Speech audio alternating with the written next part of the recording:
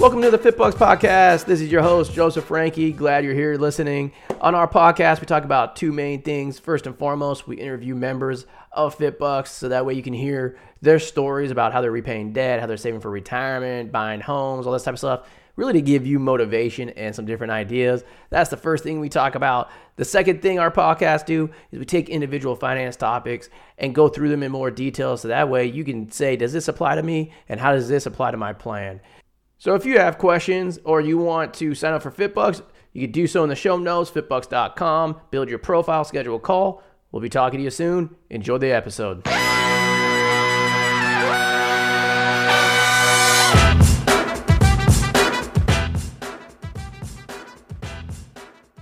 Welcome to the episode. I'm your host, Joseph Franke. I am going to be discussing with you today a scenario where two friends that I know, like they kind of went opposite paths in terms of like home buying and whatnot. I'm going to share with you their story. It's going to show you major mistakes that people make, especially when it comes to buying a home.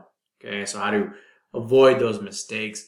It's a good episode. So I'm excited to show you guys this because it's I talk about it quite a bit, but actually being able to go through an example to show you guys, hey, don't overbuy, basically. That's what we're going to be talking about today. And I'm going to show you the ramifications of that. Before we jump in, if you're watching on YouTube, welcome to the channel. Be sure to subscribe, like the video, comment on it. It helps us grow the audience. It's much appreciated. If you're watching on the podcast, make sure you subscribe also, because then, I shouldn't say watching on the podcast. If you're listening on the podcast, make sure you subscribe, share with your friends. Again, it notifies you when new episodes come out. Let's jump into the episode. All right, so I have two friends. I'm going to call them friend A and friend B. So that way they don't know who I'm talking about. Actually, they listen to this, they're going to know who I'm talking about. But I'll call them friend A and friend B, okay? And they both lived in the same city. Okay, now, in this specific city, just like pretty much all cities, there's certain parts that are more expensive, some parts that are less expensive, all that type of stuff. But this city was unique, okay? So historically, you had like this older part of the city, okay? And on the west side of that city was like your wealthy area, your more upscale area. All the people are like, oh, like the people, the famous people live there. There's this zip code over there, like blah, blah, blah, right? And that's what it was. Now, in recent times, probably in the last 5 years, there's been other parts of the city starting to grow.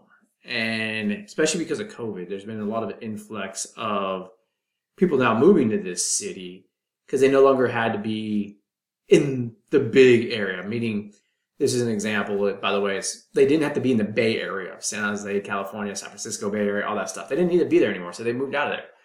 And so on the west side of the city was really, really expensive, but all these home builders were going out onto the east side of the city and building brand new communities.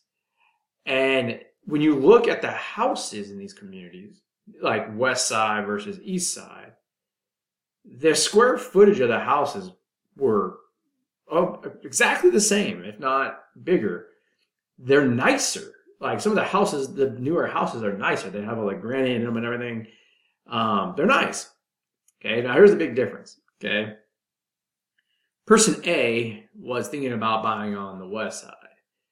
The house remember, keep this in mind, same exact square footage. Okay, the house that they were thinking about buying was about $900,000. All right, situation number one. Person B, because of where they were thinking about buying, same size house, really nice neighborhood with a bunch of young kids and everything else, was about $350,000. Okay, that's the primary difference. 900 versus 350. It's almost 3 times the cost. And literally, these places are like 5 to 10 miles apart from each other. Okay, and the reason why is the cost so much different in those areas? Well, like I said, that area on the west side is known for schools and the uppity up whatever zip code stuff that people have to be in because it's a certain zip code. Okay, so they can brag to their friends about what zip code they live in for some reason. Okay, but neither here nor there. And so when friend B was thinking about moving, like he came to me and was like, "Look, why are these houses so different? Like I want to live close to friend A, but I can't justify spending almost $600,000 more plus all that in property tax and everything else. I just don't get it." And I was just like, "Yeah, either do I. I don't get it either." And so of course he came on. He was like, "Well, let's run the scenario." Now, keep in mind, both friend A and friend B, they're like the same age. They're both married. They both make about the same amount of income. Like almost everything to the T. They have one child, both of them, like almost exactly to the T. And so I said, "Okay, person B, let's go into FitBlocks. Get your profile in there. Let's build out a plan." Okay, now built out the plan, making $350,000 buying that house, way more. He can afford way more, but this was like perfect for him. Okay, and he runs it out, and by retirement, he would have had about $5 million in retirement. Okay, so pretty damn good. Plus, he liked doing things like potentially starting businesses and all that type of stuff. So it played perfectly into him because he would have all this extra cash flow to do whatever he wanted to with it. Now, we put in the situation for person A. Okay, and person A didn't want to do this himself. He was just like, "No, I can't." At the end of the day, he didn't really have a choice because his wife wanted to live in that zip code. So he just was like, "Okay, I guess I'm living in that zip code." Okay. And so he was kind of embarrassed and didn't even want to do it. But when person B did it, I said, "Look, now let's flip the script here. Let's pretend you go out and buy that house on the west side." Because he qualified for it. Again, it's not what you can necessarily afford. It's what he qualified for it. For those of you that don't know what I'm talking about, haven't heard this podcast before, haven't heard me talk about this, when you go to get a mortgage, what you qualify for versus what you can afford are two completely different types of things. Okay, qualification is basically the bank saying, "Hey, we're comfortable with this amount of risk and giving you this amount of loan because our risk is limited." Okay, they can care less about what you can actually afford or not. Okay, and so that's the main difference there. So I said, "Okay, we built your plan. You have about $5 million by the time you hit 60, 65 years old. You got your house paid off, all this type of stuff." I said, "Well, let's run it if you were to buy like a $900 or $950,000 house on the other side of town." And it came out like he would still have like $3.5 to $4 million in net wealth by the time he got to retirement. So not bad. But you can see two things. There's two big mistakes that this goes to show what most people do, okay, because they try to overbuy on their house, okay?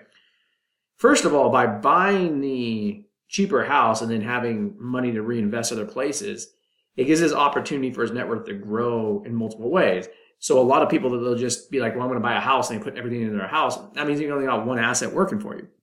Whereas person B, because he was buying the cheaper house, he had the house asset working for him, plus he can invest that money. In the example we did, it was just investing in the stock market. And now he's got two assets going for him.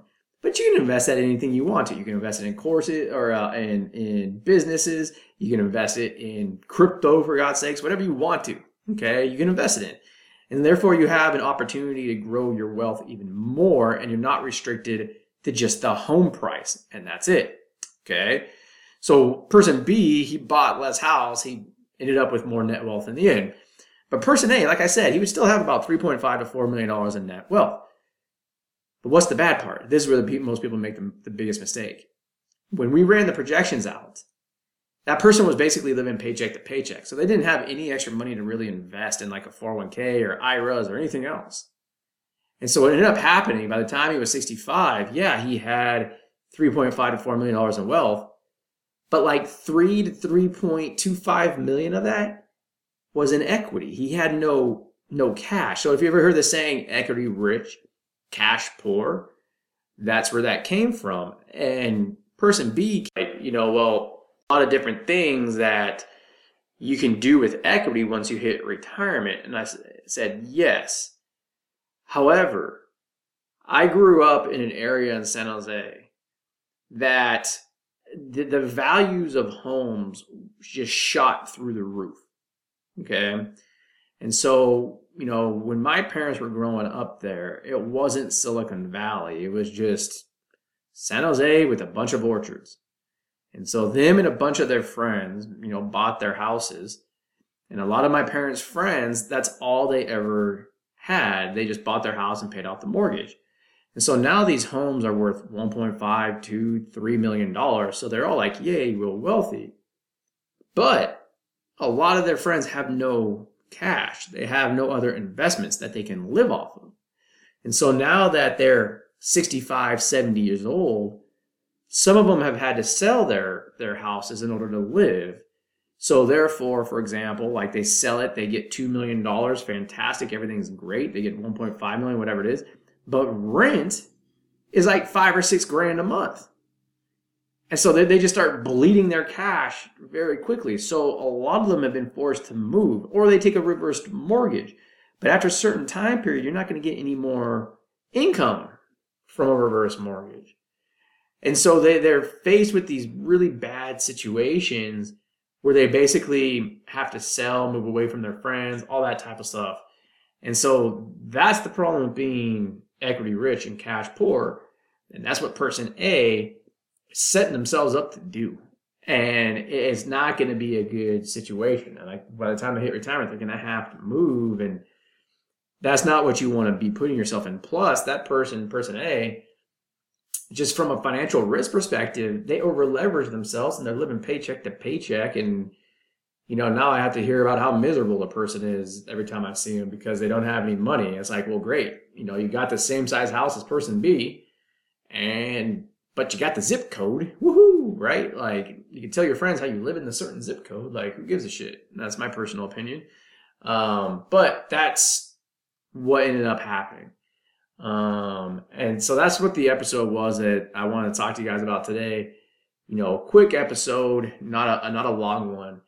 The moral of the story is be very careful when you're buying a house. Don't over leverage yourself. Again, if you guys need help, build your profile, fitbuzz.com, become a premium member. We have tools that will tell you like how much home you can afford based on your personal situation. You can build out your financial plan like what person B did where he simulated the results long term. You can do that. You can run multiple plans. And then once you have your plan, you can actually implement it right on the platform and make sure you're doing everything correctly.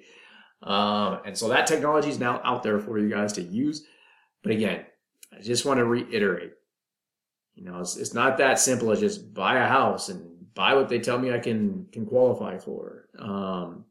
Think through it more than just, well, this zip code or that zip code, this house, this is the nicer area. Like I said, the area is what you make of it. There's plenty of areas that you could buy really nice houses for without having to overbuy it because you're in a certain area. So that's the podcast for today. Thanks again. If you're listening on the podcast, if you're watching on YouTube, thank you again as well. If you're watching on YouTube, I'm sorry too. I keep going at different screens. Sometimes I forget which one the camera's on. So thanks guys again. Talk to you soon.